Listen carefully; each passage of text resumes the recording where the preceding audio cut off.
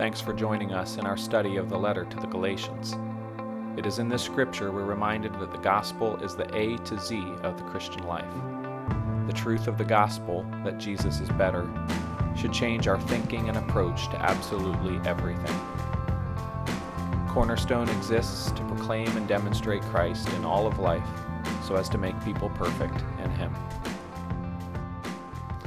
We're going to read now in Galatians chapter 1. We're going to be reading from verse 11 all the way to chapter 2, verse 10, just like we did last Sunday. And then we will go to the Lord in prayer. If you will, please look at verse 11. For I would have you know, brothers, that the gospel that was preached by me is not man's gospel. For I did not receive it from any man, nor was I taught it, but I received it through a revelation of Jesus Christ. For you have heard of my former life in Judaism, how I persecuted the church of God violently and tried to destroy it. And I was advancing in Judaism beyond many of my own age among my people, so extremely zealous was I for the traditions of my fathers. But when he who had set me apart before I was born, and who called me by his grace, was pleased to reveal his Son in me, in order that I might preach him among the Gentiles, I did not immediately consult with anyone, nor did I go up to Jerusalem to those who were apostles before me, but I went away into Arabia and returned again to Damascus. Then, after 3 years, I went up to Jerusalem to visit Cephas and remained with him 15 days, but I saw none of the other apostles except James, the Lord's brother, and what I am writing to you before God, I do not lie. Then I went into the regions of Syria and Cilicia, and I was still unknown in person to the churches of Judea that are in Christ. They only were hearing it said, he who used to persecute us is now preaching the faith he once tried to destroy, and they glorified God because of me. Then, after 14 years, I went up again to Jerusalem with Barnabas, taking Titus along with me. I went up because of a revelation and set before them, though privately before those who seemed influential, the gospel that I proclaim among the Gentiles, in order to make sure I was not running or had not run in vain. But even Titus, who was with me, was not forced to be circumcised, though he was a Greek. Yet because of false brothers secretly brought in, who slipped in to spy out our freedom that we have in Christ Jesus, so that they might bring us into slavery, to them we did not yield in submission even for a moment, so that the truth of the gospel might be preserved for you. And from those who seem to be influential, what they were makes no difference to me, God shows no partiality. Those, I say, who seemed influential added nothing to me. On the contrary, when they saw that I had been entrusted with the gospel to the uncircumcised, just as Peter had been entrusted with the gospel to the circumcised, for he who worked through Peter for his apostolic ministry to the circumcised worked also through me for mine to the Gentiles. And when James and Cephas and John, who seemed to be pillars, perceived the grace that was given to me, they gave the right hand of fellowship to Barnabas and me, that we should go to the Gentiles and they to the circumcised. Only they asked us to remember the poor, the very thing I was eager to do. Will you bow your heads in prayer? Father, we come and we ask your blessing on this time and your word. We ask for your Spirit to be working in us, to help us as we study. Lord, as we have worked through this section, as we continue to work through it, we recognize that something has gone terribly wrong here in Galatia, that there are people who are drifting away from the truth of the gospel. And while we recognize that this is a historical account, the reality is that every single one of us in this room are just as susceptible, just as potentially capable of doing that same thing. And so this message is not just aimed at them, it's aimed at us. And so I pray that you will use your word to encourage us to persevere in the faith, to remain committed and faithful to the purity of the gospel no matter what. In Jesus' name we pray. Amen. Well, last week's sermon, as well as this week's, I guess, reminds me of something, and that is of the importance of expositional preaching. In case you don't know what expositional preaching is, it is a particular style of preaching, and in case you did not recognize this, there are multiple styles of preaching that are available out in the marketplace of churches today. Just as an example of one other type, topical preaching would probably be one of the more common and popular styles of preaching available in many churches today.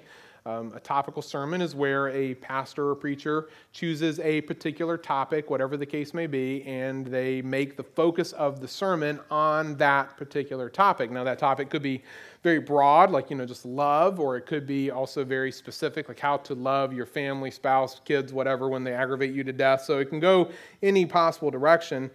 And I hear sometimes people who know a little bit about preaching but really don't know a lot about preaching, that they'll hear someone talk about topical preaching, and like, oh, well, topical preaching is not very good. I would disagree with you. Topical preaching can actually be extremely helpful. I use it from time to time in order to address specific subjects or topics that we need to look at throughout maybe the entire Scripture to understand how they work and what God has to say about them.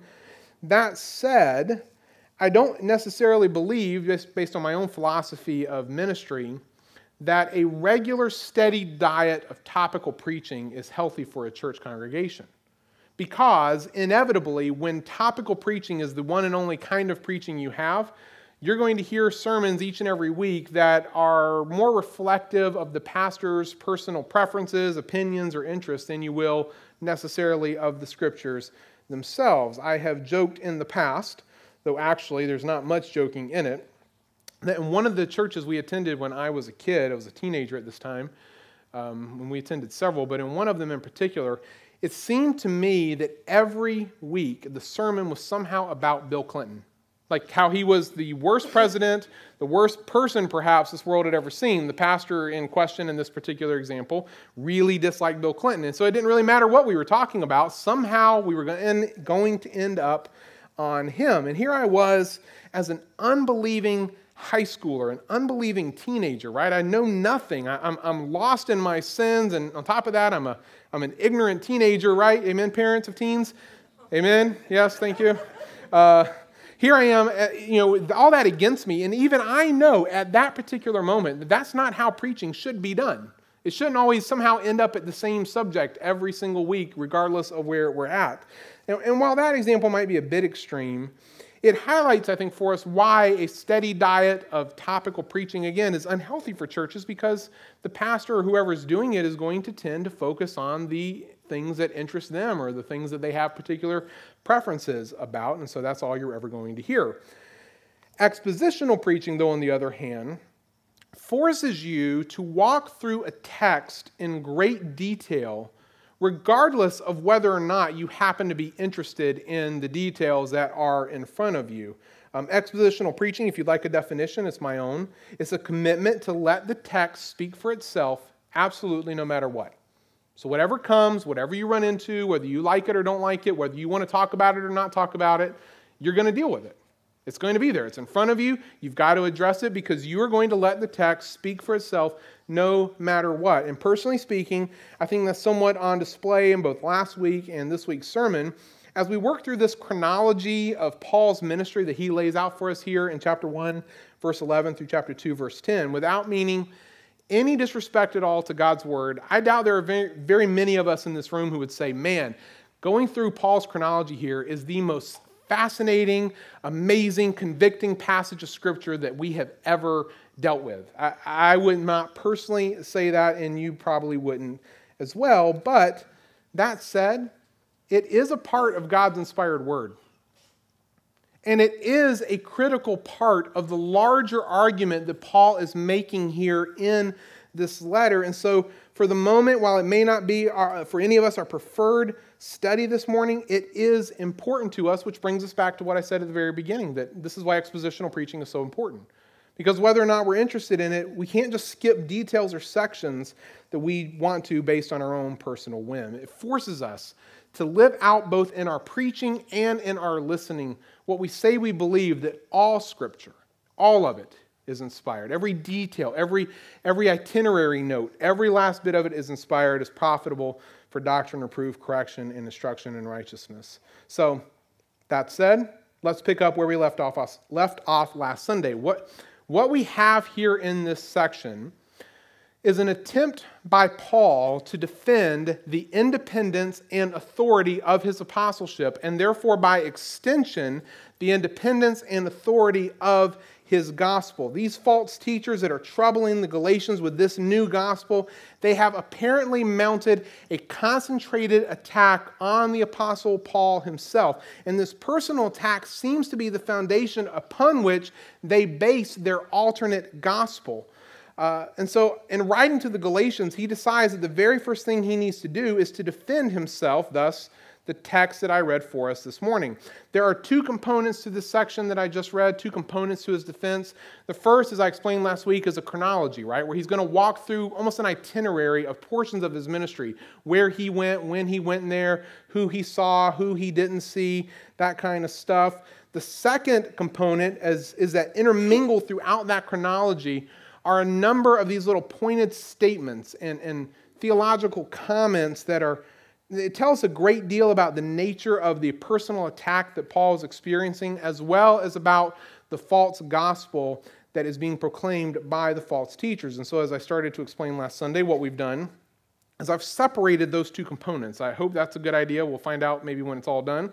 But I took last Sunday and I'm going to take this week to walk through the chronology, just to help you understand the details of what's going on. And then starting next week, we'll go back and look at these comments and statements that he makes along the way in an attempt to piece together finally and completely what exactly is going on and what Paul is trying to do here in this letter. Now, last week we worked through Galatians 1:11-24 and we compared it to the book of Acts in an attempt to correlate the material. And as we did, we built a timeline, if you recall, that looked like this. This is where we left off last week. And so if you weren't here, I'll just walk you through this very, very quickly. Paul begins talking about his pre-conversion life in Galatians 1:13 and 14. As we looked at the book of Acts, we see that correlated very nicely with the information given in Acts 7 and 8, passages like Philippians 3, those kind of things.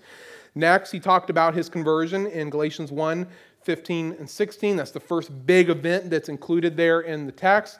And you see that correlates with Luke's account in Acts chapter 9, verses 3-19.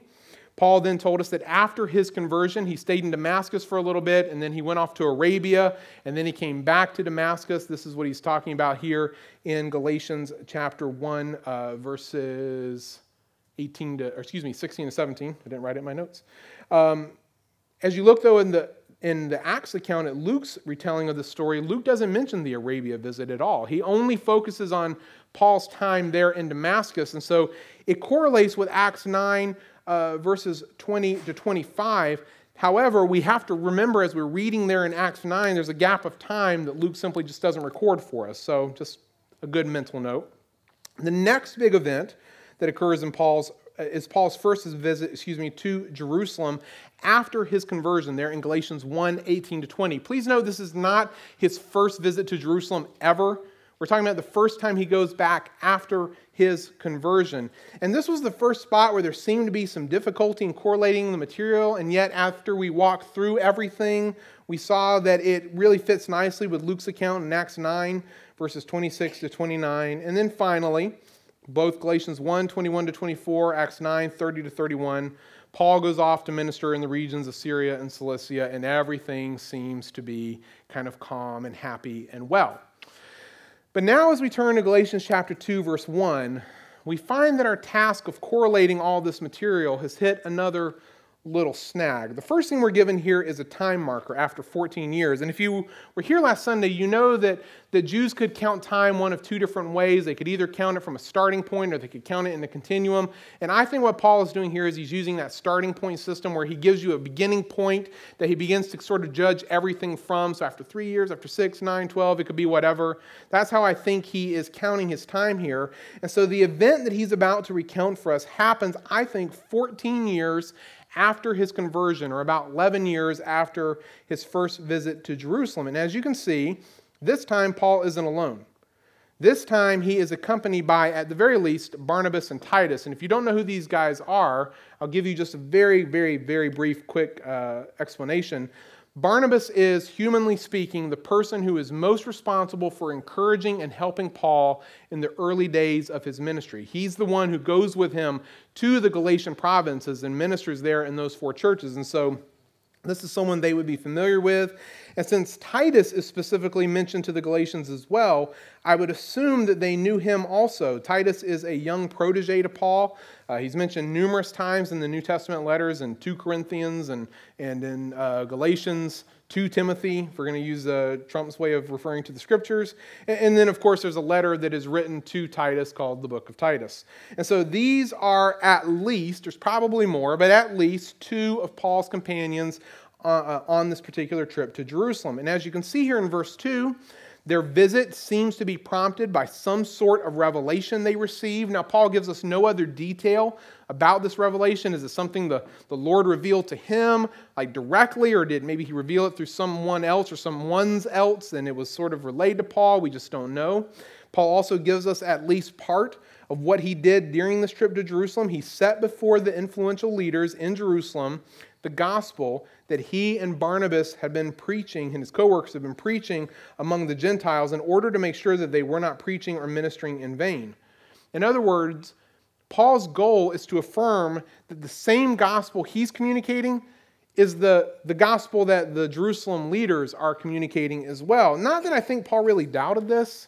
I mean, he knew that he had received his gospel directly from Jesus. The Jerusalem leaders had at least claimed to receive their gospel directly from Jesus. So if both are getting their gospel directly from Jesus, you would assume they would be the same. So why is there this private meeting to compare gospels? For the moment, I'll just say that the circumstances at play seem to make this the wise and right thing to do, and therefore that's what Paul does. Now, as you look quickly, and I'm going to fly through this because I'm only dealing with chronology today. If you look through the rest of Galatians 2, 3 to 10, you see that the issue at hand seems to be whether or not circumcision is necessary for the Gentiles. Titus is given here as a test case in verse 3. He's not Jewish, but he is a believer in Jesus. When Paul calls him Greek, it doesn't mean that he is from Greece. It just simply means that he's not a Jew. He's a Gentile of some sort. And the question is, does he need to be circumcised in order to be made right with God? Does he need to be circumcised in order to become one of God's people? And if you're confused as to why anyone would be asking that question, give me one more Sunday and you'll understand. But as you can see here in verse 3, the answer is no. Doesn't need to be circumcised in order to be saved. These questions, Paul tells us, are being asked because of false brothers who are trying to bring them into slavery. Slavery to what, you ask? Well, to the Old Testament law, which would require circumcision. Paul and Barnabas, though, and whoever else was with them, didn't yield to their demands. When the influential leaders in Jerusalem hear Paul's gospel, they agree with him. They add nothing to Paul's message. On the contrary, when they see that Paul has been trusted with the gospel to the Gentile world, if you jump now to verse 9, James, either the half-brother of Jesus or the apostle, depending on our timing, James, Peter, and John give them the right hand of fellowship, send them out, only asking that they remember the poor, the very thing Paul says that he was eager to do. Whew, that's the fastest you're ever going to see me go through a passage of Scripture right there, all right? I went through that really quick, and I know that's a lot of information. So why don't we put up a chart here, or the same information in chart form, in order to help us see it and understand it a little better. And I'm just going to point out a few details that we'll compare from section to section here. You'll notice that the location of this particular story is based in Jerusalem. The occasion is by revelation. We don't know, again, the details of that revelation, but somehow Paul receives a revelation from God that this is what he should do. The named participants in the story are, on the one hand, Paul, Barnabas, and Titus. On the other hand, the Jerusalem side, you have Peter, James, and John. The issue at hand is circumcision of Gentile believers. The format is a private meeting between the ministry team and these pillars. And then the result of the visit is that the pillars, or these influential leaders, as Paul keeps referring to them, affirm his gospel. They extend the right hand of fellowship. They recognize their differing spheres of ministry, and they ask him to remember the poor. Okay, that's just a quick snapshot. Galatians 2, 1 through 10. Got it? Okay. Because now our question is, how does this fit into the book of Acts? How do we correlate this in? Now, in your bulletin last Sunday, and one of those questions that we've been providing each week, which I hope you're taking advantage of and I will ask you about in a moment, I asked you to take some time to compare Galatians chapter 2, verses 1 through 10, with Acts chapter 11, verses 27 to 30, and Acts chapter 15, verses 1 to 29. I also asked you then to try to correlate the Galatians passage with only one of these other two passages, and now I'm about to ask a question that I will regret later. How many of you attempted to do that? I'm just curious. Less than the first service. This is going well. Thank you all. This is my sad face. Well, you're going to have to do it now. Since you didn't do it beforehand, you're going to have to do it now. If you will, now turn to Acts chapter 9. Okay, I told you to get there in the beginning. Hold your place. Go to Acts 9. And if you remember from last time, we left off here in Acts chapter 9, verse 31, right? This is when everything seemed fine. Everything's going well for the churches. And I want you now to look at Acts chapter 9, verse 32. And you'll see now that Luke leaves Paul there in Syria and Cilicia, and he turns his attention to Peter. In fact, if you will just very quickly skim from Acts chapter 9, verse 32, just look at headings or whatever you need to do, all the way to Acts chapter 11, verse 18. That's a big section of scripture just to quickly skim through. If you do that, you will notice that the person who is primarily in focus throughout that section is the Apostle Peter. It's on his time with Cornelius, who was a Gentile, how Cornelius is saved, and then he comes back and he tells the Jews in Jerusalem that Cornelius, a Gentile, has been saved, and now there's a kind of some after effects of that and some discussion that goes on, some confusion between some of the people about how God is working. It's not until Acts chapter 11, verse 19, that Luke begins to turn his story back towards Paul's direction. If you look now at Acts 11, verses 19 to 26, you'll read about some of what's going on there in Antioch, the church in Antioch, as he's ministering there in that area. But now turn your attention particularly to Acts 11, 27 to 30, and skim that very quickly. Skim that very quickly, because you'll see here that Luke records a visit by Paul and Barnabas to Judea, very possibly to Jerusalem. Now, as you scan that, you're going to notice some of the same details that we have up on the screen here behind us from Galatians chapter 2. I'll just fill those in now so that we can walk through them. You'll see that the location of Paul's story here in Acts 11 is that in Judea. Now, Judea, you say, that's not Jerusalem. Judea is like a state and Jerusalem's a city, okay? It's a province and a city. Jerusalem is in Judea. So he's going to Judea. He's in the same neighborhood. Is he in Jerusalem? Very likely, but we don't know that for a fact. You see, the occasion is a prophecy that they received from a guy named Agabus. So that's a revelation from God, is it not? I mean, there you go. Agabus has shown up and said there's going to be famine, and so that matches revelation. We would work with that very nicely. The named participants in the story are, on the one hand, Paul and Barnabas, and on the other side, the Judean side, simply the elders. Don't know who, but that's just a catch-all term. The issue at hand in Acts is famine relief. The format isn't given because we're not told about any meetings, so there's no format really to discuss. And the result of the visit is that financial help is given to the poor. Now, as you simply compare these two visits, you'll see that there is some overlap and some differences between them, right?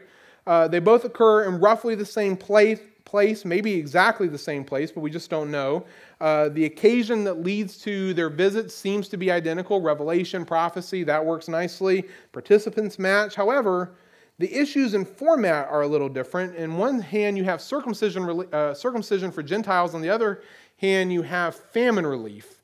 You say, well, that can't be the same. Well, not necessarily, because while they're there for famine relief, maybe they had a private conversation about circumcision for Gentiles. So that doesn't necessarily, they don't contradict each other, is what I'm saying. They just may not say exactly the same thing.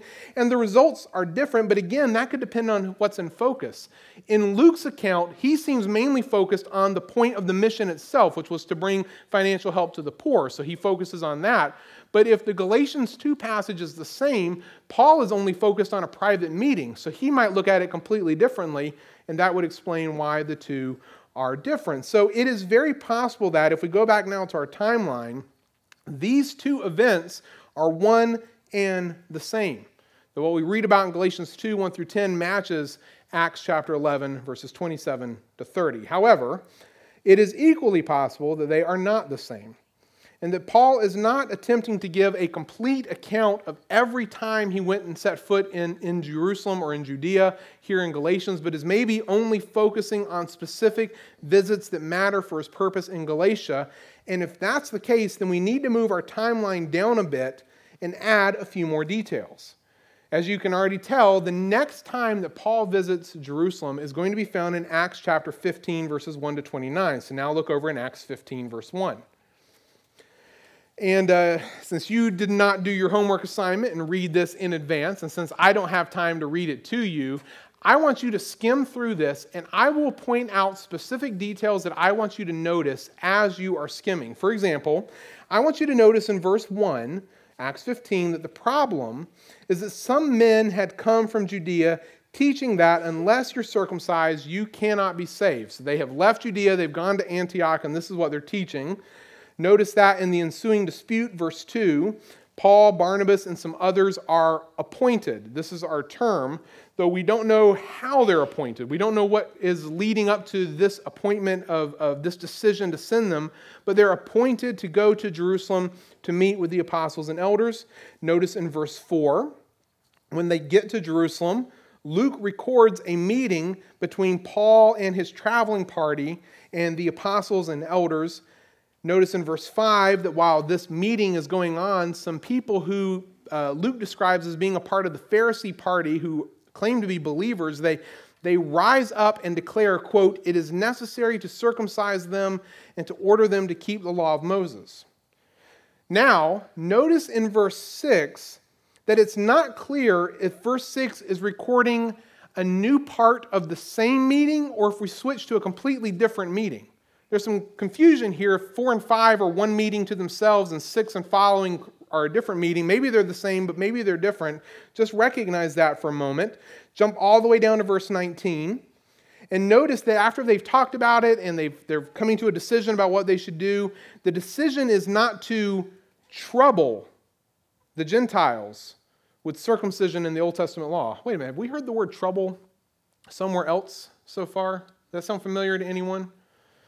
Sounds familiar to me. Notice that beginning in verse 23, Luke begins recording a letter that is written by this council to the churches in Antioch and elsewhere so they can know the decision in the situation. Notice in verse 24 that apparently the false teachers who were troubling, there's our word again, the believers in Antioch, that they may have come from the Jerusalem church and may have even claimed to be representing the apostles there in Jerusalem. You see that in verse 24? And then finally, notice the reference in verses 25 and 26 of the apostles calling Paul and Barnabas beloved and commending them in their ministry. Okay, did you see all that? I know that was really quick. It's because you didn't read and I had to do it. So no, that's not why at all. Did you see all those details? If I come back to our chart now and fill in the details, notice what we get. The location in the Acts 15 section, definitely Jerusalem. No question about that. The occasion for this meeting are these false teachers who have come from Judea and who may be saying that they represent the apostles in their new teaching. And so Paul and Barnabas are appointed, Paul and Barnabas and others are appointed by some means, we don't know what, to go sort this thing out. The named participants in the story are, on the one hand, Paul, Barnabas, and some others. On the other hand, we have the apostles and elders. The issue is circumcision and for Gentiles, obedience to the Old Testament law for Gentiles. The format seems, at the very least, to be a public meeting from verse 6 all the way through verse 21, but there may be a reference to like a pre-meeting in verses 4 and 5, but we'll just kind of leave that alone for a moment because that's not certain. And the result of the visit is that the apostles and elders affirm Paul's ministry, Paul and Barnabas' ministry. They issue a decision to make it clear that Gentiles don't have to be circumcised or obey the Old Testament law in order to be saved. All right. That's all data right there. That's just pure going through like the text and just trying to understand what's going on. And again, as I said last week, part of why I'm doing this is to try to give you a model or an example of when you're sitting down to study and you're trying to ask questions, what are the things you should be looking for? How should you be piecing the scriptures together in order to understand them? This gives you at least an example of that. But now we have to make a decision. Does the visit that Paul records in Galatians 2, 1 through 10 more closely match the Acts 11 visit or the Acts 15 visit? And honestly, it could be either depending on what is and is not recorded, right? I mean, the reality is I can't tell you for 100% certain it is A or B. It is this or that. Nobody can. People disagree with this. They look at it. Just at surface level, the Acts 15 passage seems to have more going for it, does it not? There seems to be more overlap in that one, but even there's some questions. And just because the Acts 11 passage doesn't have all the same details included, doesn't mean that all that stuff didn't happen, and it just wasn't written down the same way. This is one of those cases where an argument from silence doesn't help you or hurt you either way you go. So which is it? Well, I can only give you my opinion. And I must note that, at least in terms of the people that I was reading and studying through over the past couple of weeks, I seem to be in a minority position, not majorly in the minority. That didn't make any sense. But anyway, you know what I mean. But if you disagree with me, you'll be at least in good company. There are smarter people than I who think I'm wrong about this. But here's what I think. I think Galatians 2, 1 through 10 correlates with Acts 15, 1 through 29, not the Acts 11 passage. Now, if that surprises you that that's the minority opinion, I could take the next 3 hours and try to walk us through why that's the case. And with no agreement on that, I will not. I'll just simply say that, when I look at all the evidence, when I base it on the Galatians timeline and I look at the Acts timeline, when I look at what's going on in the context of Galatians, when I look at what's going on in the context of Acts, I find it very, very difficult to believe that Paul would have addressed all of these questions and issues with the Jerusalem leaders in Acts 11, only to turn around just a short time later, I'm not exactly sure how long, but it would have been a very short time later in Acts 15 and do it all again. And so as I go back one last time to our timeline, I would fit it all in like this. I do not think that Paul recorded his second visit to Jerusalem or Judea in the book of Galatians. I don't think, for whatever reason, I don't know why, maybe he didn't go to Jerusalem. Maybe he went to some other part of Judea and so it kind of didn't matter. Or maybe he was in Jerusalem, but he didn't talk to anybody. Nothing happened. He just sort of dropped off the money and ran. He was busy, had to get home, kind of thing. Whatever, he doesn't visit it, or record it, I think after that visit sometime, he leaves Antioch for his first missionary journey, Acts 13 and 14. You see, that's not recorded in Galatians, but that's because the Galatians are the story. He's writing to them because they are the outcome of that visit. He doesn't need to tell them about his work amongst them. They already know it. And sometime after that, I think false teachers come from Judea saying the Gentiles have to be circumcised, keep the law, possibly claiming to represent the apostles. And so Paul and Barnabas leave for a third visit to Jerusalem. This is where they meet with the apostles, these people of influence, get an answer to their question, and then return Antioch to announce the verdict. Does that seem to at least make sense within the larger picture of everything we're seeing in Galatians and everything we're seeing in the book of Acts? I hope so. Now, hopefully, at the very least, you can now see how walking through the chronology itself actually helps you get an understanding of what's going on here in these churches. Just based on the timeline, a picture is beginning to emerge. It seems to me that it is very possible that a group of Jews who, like Paul, had once been a part of the Pharisees, had at some point claimed to become believers in Jesus, and yet sometime after that, as they are thinking about or living out the implications of the gospel of grace, they turn away from this and begin advocating the necessity of Gentiles being circumcised and keeping the Old Testament law in order to truly be saved. And a number of these people, we see in Acts, decide to become missionaries of this new gospel that they're preaching. And so they go out as far as Antioch, at least with their message. And when they arrive, they may have very well been claiming to represent the Jerusalem apostles with this new gospel, which, think about it, if you're a first century Christian and people show up and say, "Hi, we're from Jerusalem, I'm representing Peter, and we have a correction to make to the gospel," do you not think that would trouble you and cause questions and become a major issue that has to be addressed?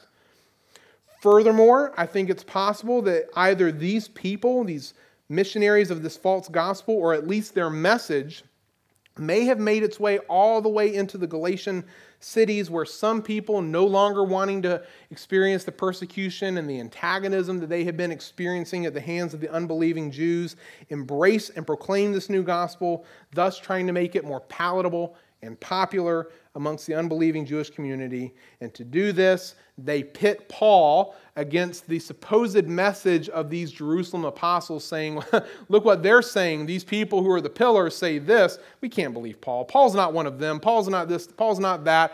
Forget Paul. Forget his message. Let's go with this new gospel instead.